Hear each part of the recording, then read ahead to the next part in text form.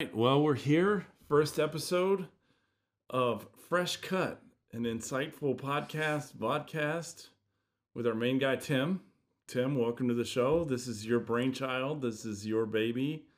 I'm just along here for the ride, along with the rest of the audience. So please kind of give us an idea of who you are and why Fresh Cut. What's the idea behind the content? Well, thanks, Matt.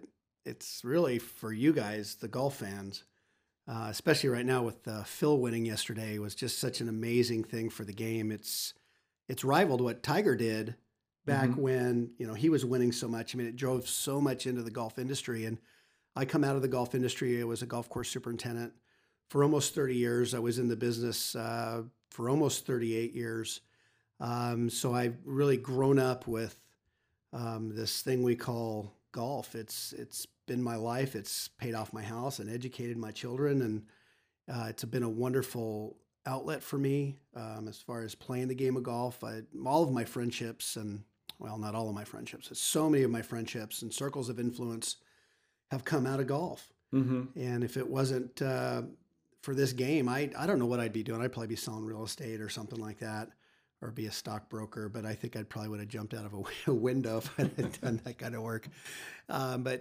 So I want to bring something new to this space because if you go online, you're going to find flyovers of golf courses. There's so many really great vodcasts and YouTube channels flying over great golf courses with golf course architects narrating, people that just love the game, or amateurs that are kind of amateur architects. They'll do the flyover with you. Or guys will go out and they'll go up to some really remote golf course out in the middle of nowhere, and they'll play the golf course and try to break a certain number. Or they'll go out with their buddies, and so a lot of the fan-driven stuff that you see on YouTube, I think is great because I'm on it all the time. But there's one thing that's missing, and that is the perspective of where does all of that come from? Where does Augusta National get the resources to develop what they do on TV? How do they do that? I mean, it is so absolute perfection. But you got, Oakmont Country Club back in Pennsylvania. We'll talk, maybe about, those greens rolling during US Open at 13 feet, 8 inches on the stimp meter. Well, I want you to know what a stimp meter is. I want you to know how it works. I mean, this is an interesting thing, but most people really don't know. And it's very scientific. No, it's not. It's very simple. And usually the simpler things are the better things. And so the concept is I want to give you the ability to pull back the curtain to the other side of what golf is, which is that surface that you guys play on, that you gals play on. How did we get those greens to do that? I mean, how do we trick this turf grass into growing it a tenth of an inch or below and still keep it alive during summer heat with, 150, 200 people stomping all over it all day long? I mean, those are interesting things. This is why it's called Fresh Cut. Yeah. Because not only are you getting, the know-how and the behind the curtain aspect, like you mentioned, but you're getting fresh new content once a week. Right. With insightful guests that are in the industry, whether it be superintendents. I know we've got a couple of PGA golfers that are on the lineup for the first season, so that's really exciting. A couple of pros that manage the golf course are in the lineup as well. So, Fresh Cut has a lot of a different take on the name, right? So I thought it was a really creative idea, and I'm excited to kind of be on this ride with you. Well, thank you. I think some of the stuff that goes on behind the scenes, I think that golfers have a keen interest in everything about the game. At least the guys that I play golf with, and I'm going to give a little plug here. I play at the GOAT, also known as Goat Hill Park in Oceanside, and John Ashworth has done an amazing job of transforming that place. He's been so committed and has been such a visionary about transforming this kind of really tough piece of property on the side of a hill off the freeway in Oceanside into just an incredible shot maker's paradise. And he's improved the conditioning. He's improved the design. He has a thing called the Wishbone in November, I think, where Charlie Hoffman comes out and Dean Wilson. I think Xander Schauffele has Mm. been out and played a couple of times. Wow. Jeff Ogilvy won last year with a hole-in-one on the first playoff hole. And so Wow. Goat Hill Park is just an incredible thing. And those guys that I play golf with, I mean, they're wearing all of John's stuff. They've bought all in. They're helping him kind of bring back sort of this golden age of golf Mm-hmm. where, you might have a rugged lie. It's not going to be perfect, but you better learn how to hit that shot. And if you don't, it's called getting goated. Yeah. You just got goated. If you hit it to the wrong side of a hole, you might be 100 yards away from your objective just by missing a shot by 2 yards. And so when I go out and play with these guys, a lot of them know I have a background in this and they have questions. They're interested. My best friend, Kevin Keenest, who runs Aviara, is an avid golfer, very good player. Played college football. He was a running back in college, but he's adapted to golf and he's just eaten up with it. And I know so many professional athletes for the club that I worked at for all of those years. They're just eaten up with the game. They just love it. And so I think we might be at the highest high of golf, maybe in the history of the game right now. And I mean, I got to tell you, sort of, it's been driven by COVID. Crazy. Yeah, I was going to ask you. So, what kind of what are some unintended consequences of the pandemic on the industry of golf? Like, I watched the PGA Championship yesterday, and I'm a huge, obviously, I'm a basketball fan, 6'10", right? But well, the one thing that's in common is that you start to see crowds starting to come back. Right, you're watching a basketball game like the Madison Square Garden last night. There was fans in the stands. Watched PGA yesterday when Phil won. They mobbed the crowd at the 18. They just even Koepka was complaining that he got dinged. Right, so like how has the consequences of the pandemic affected the golf industry? And then what do you see in the future? Is it coming back? Like, what are your thoughts on that? Well, it's interesting you talk about it coming back, but I'll go back to Phil's win yesterday, just watching him fight his way through the crowds. There was a couple guys actually jumped on his back.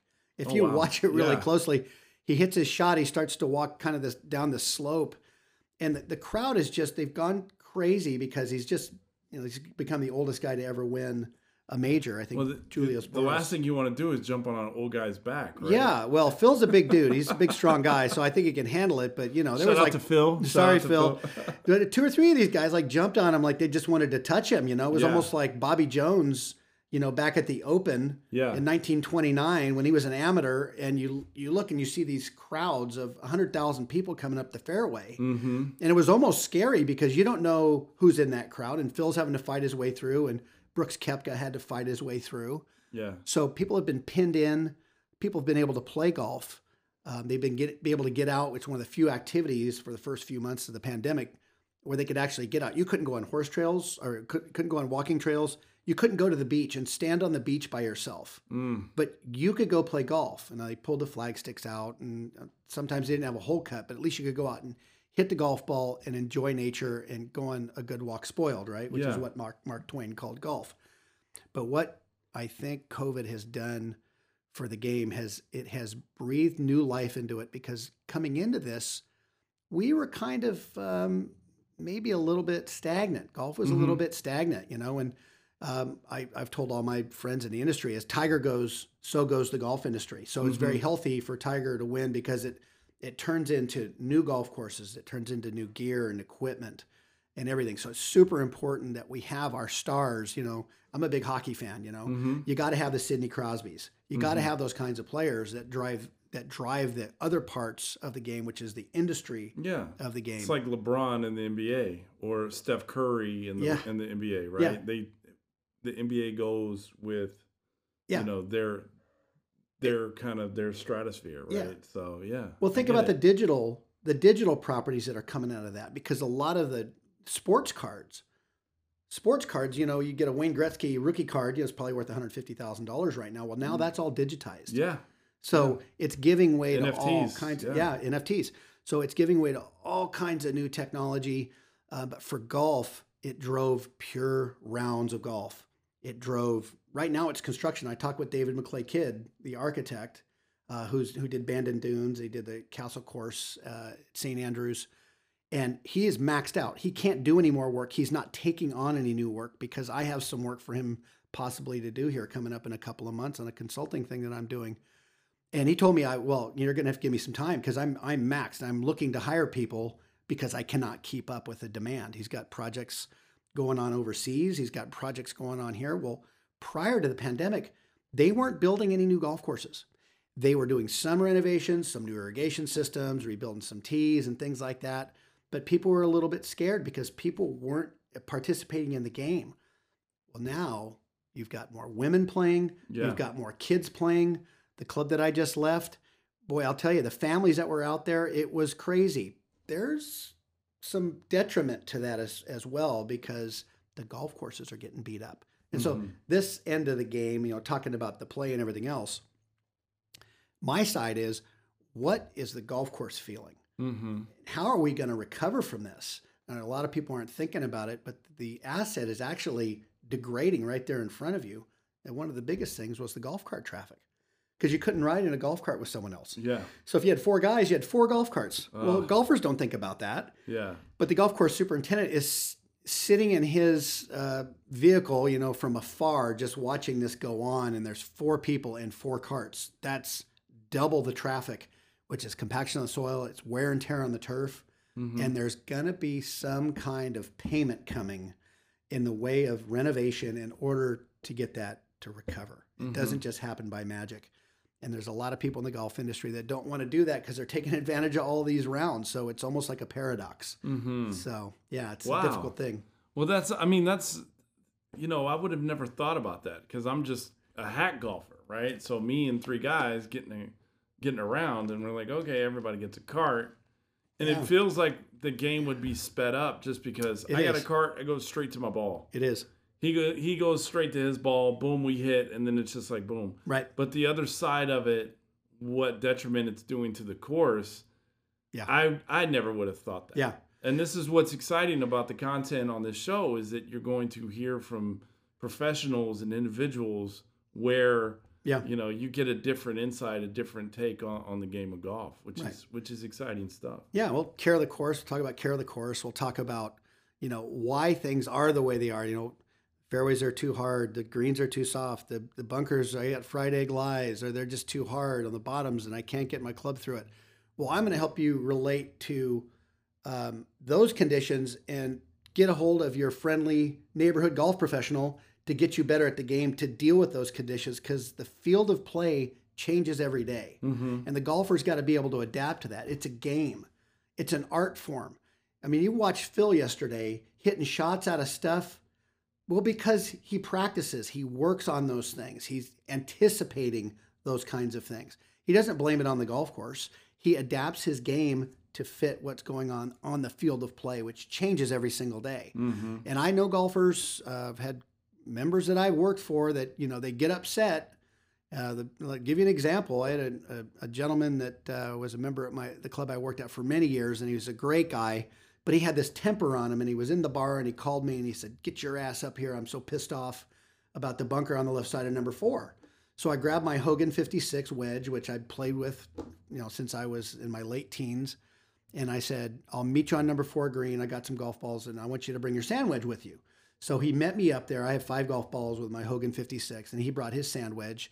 And I said, "Okay, Ken, I want you to tell me what you did here." He says, "Well, the hole was right there, and so let me show you." So he hit a shot, and it went over the green, and he hit another shot. He says, "You see how hard these bunkers are? They're so compact that I can't get the club head under the ball." And I gave him my Hogan 56, and I looked at his wedge, and I just let him hit a couple of shots with my Hogan 56, and he knocked every one of them within 10 feet of the hole. And the simple issue was he had too much bounce on the bottom of his wedge, and it was just bouncing off the bottom of that hard packed sand underneath, and it was an equipment change. But it's his responsibility to identify that that's part of the art of this game, which guys like Phil, of course, he's a tour pro, he's a different guy altogether, but it's his responsibility to adapt to what the golf course is giving him and to recognize it and make the change. And so I introduced that to him, and he was already almost 80 years old, and it took him his entire golfing life to figure that out. Well, I cannot wait for the upcoming season. We're going to figure a lot of things out. I think And so I am super stoked for all the content that we're going to deliver, all the guests that we have lined up. It's going to be an amazing, fresh cut season one. Yep. And I'm so thankful for you to allow me to go on this journey with you. Yep. And, we're going to have some great times. We're going to have some great laughs. We're going to have some insightful content. So, Tim, And some thank cool you guests. so much. Yeah, and some Yeah. great guests. Yeah. So, yeah. Thank you, Matt, for setting it up. I appreciate it. We'll talk to you next episode. All right.